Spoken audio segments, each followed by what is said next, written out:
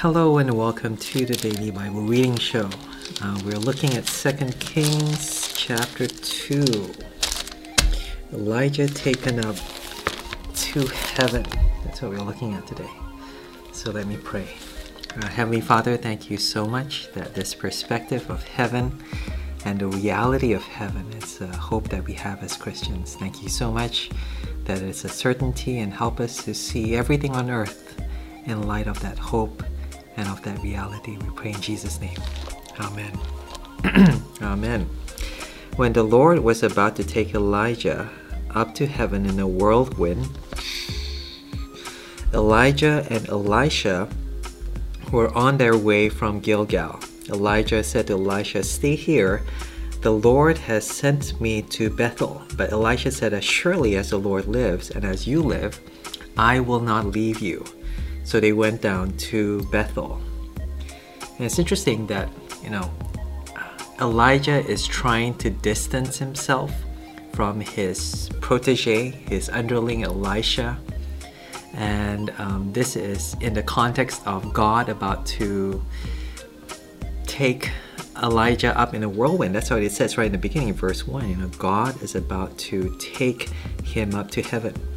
But Elijah is trying to create this distance between the two of them. I think he knows what's going to happen, and that's why.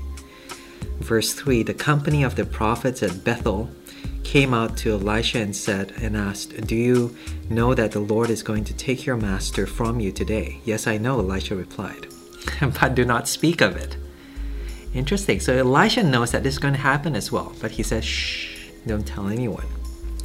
Then Elijah said to him, "Stay here, Elisha, the Lord has sent me to Jericho." So first Bethel, now Jericho. And Elijah keeps trying to say to Elisha, "No, stay here, leave me be."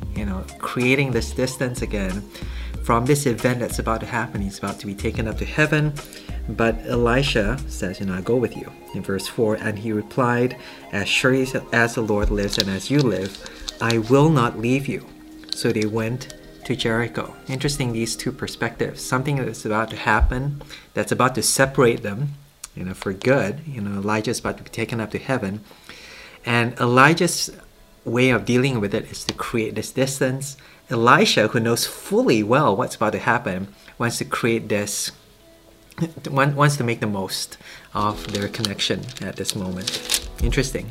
Different opinions, different approaches to death, I guess. Yeah. Verse 5, the company of the prophets at Jericho went up to Elisha and asked him, "Do you know that the Lord is going to take your master from you today?" "Yes, I know," he replied, "but do not speak of it." So again, the same thing, repeat it. Verse 6, then Elijah said to him, "Stay here, the Lord has sent me to Jordan," a third time. And he replied, "As surely as the Lord lives and as you live, I will not leave you." So the two of them walked on. And I guess this is just meant to illustrate how steadfast, what a friend Elisha is to his master, to his mentor Elijah, that he just wanted to stick with him. And he might also indicate that Elijah, I don't know about this, he might be reluctant to leave. Earlier on I said he's about to die, but actually he's not about to die. He's supposed to be taken up to heaven, which you think, what an amazing thing. But for some reason, he doesn't want to leave, or at least leave in a way that Elisha can see him go. I guess maybe he wants to spare him that heartache. He doesn't want to leave in a way that, I know, it's kind of like that airport goodbye, right? Sometimes, it's harder to say goodbye to someone as you see them get on the plane, or well, you can't see, when they give the passport control. And every step then just makes it, so hard, such that sometimes, some people say, "Okay, let's say goodbye here," and not have to follow me all the way to the airport. And Elijah seems to be having that kind of perspective in terms of how he says goodbye to Elisha. Say, let's cut it off now. But Elisha wants to follow him all the way to the end. Let's see, verse 7. 50 men of the company of the prophets went and stood at a distance facing the place where Elijah and Elisha had stopped at the Jordan River. Elijah took his cloak, rolled it up, and struck the water with it. The water divided to the right and to the left, and the two of them crossed on dry ground. Lots of echoes of Moses in the Exodus here, crossing on the dry ground on the Jordan. Let me inherit verse 9. When they had crossed, Elijah said to Elisha, "Tell me, what can I do for you before I'm taken from you?" "Let me inherit a double portion of your spirit," Elisha replied. "You've asked a difficult thing," Elijah said. Elisha, very similar names. Elijah said, "Yet if you see me when I'm taken from you, it will be yours. Otherwise, not." As they were walking together and talking together, suddenly a chariot of fire and horses of fire appeared and separated the two of them. And Elijah went up to heaven in a whirlwind. By the way, I haven't read this yet. I mean, I never went to Sunday school. I became a Christian as an adult. So this is, I've kind of read this a long time ago, but this is still kind of fresh for me. Wow, these horses of fire and chariots just took Elijah up into heaven. Elisha saw this and cried out, my father, the chariots and horsemen of Israel." And Elisha saw him no more. And he took hold of his own clothes and tore them apart, a sign of his anguish and his grief, sadness in losing his father. Verse 13, he picked up the cloak that had fallen from Elijah and went back and stood on the bank of the Jordan. Then he took the cloak that had fallen from him and struck the water with it. "Where now is the Lord, the God of Elijah?" he asked.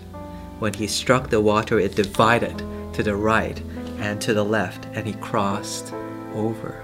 I think confirming again that God had granted him that request to receive that double portion. He's able to replicate this miracle that Elijah did, that Moses did on the river Jordan, that Aaron did as well. So I think there's a kind of Moses, Aaron, Elijah, Elisha thing happening, whereby that responsibility, that role, that authority, that gift is that passed down to the next in command. The same way that happened to Moses with Joshua, so now Elijah is now passing down this mantle of leadership and of prophetic witness to Elisha. Verse 15, the company of the prophets from Jericho who were watching said, "The spirit of Elijah is resting on Elisha." And they went to meet him and bowed to the ground before him. "Look," they said, "we, your servants, have 50 able men. Let them go and look for your master. Perhaps the Spirit of the Lord has picked him up and set him down on some mountain or in some valley."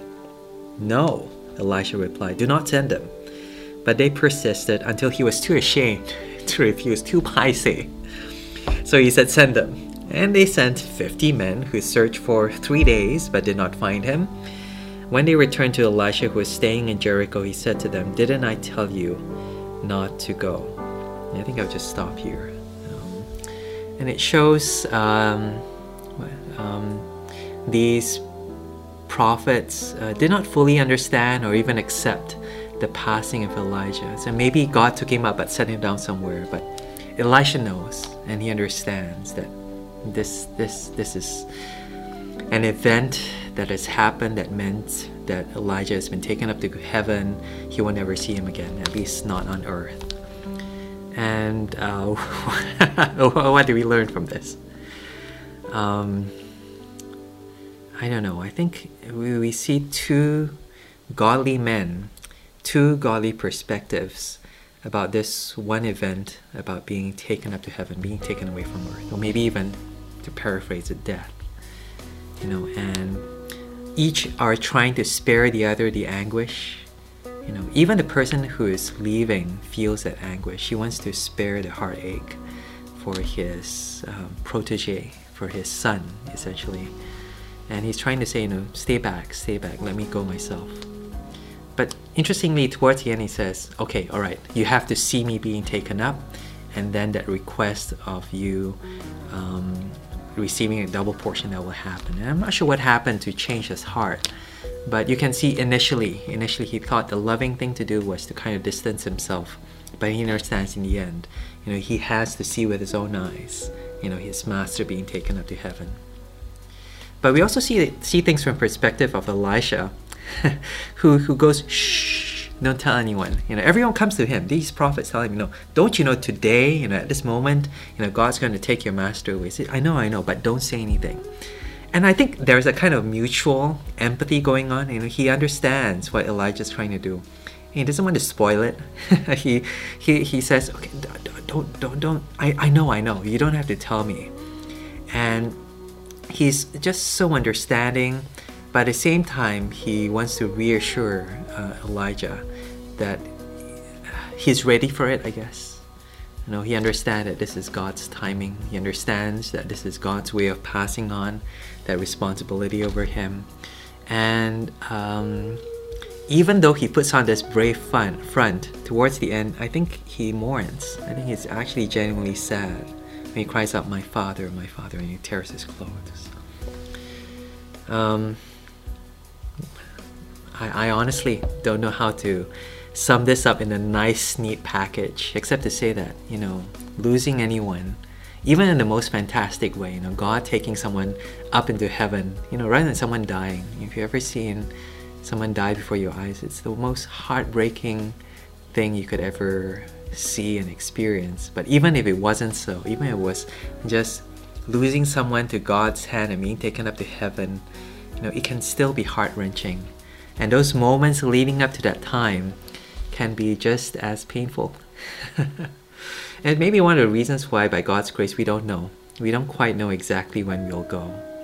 Because, there's a kind of stress that comes with just that knowledge, and the kind of anxiety that comes with preparing for that kind of moment. And that's what you're dealing with here.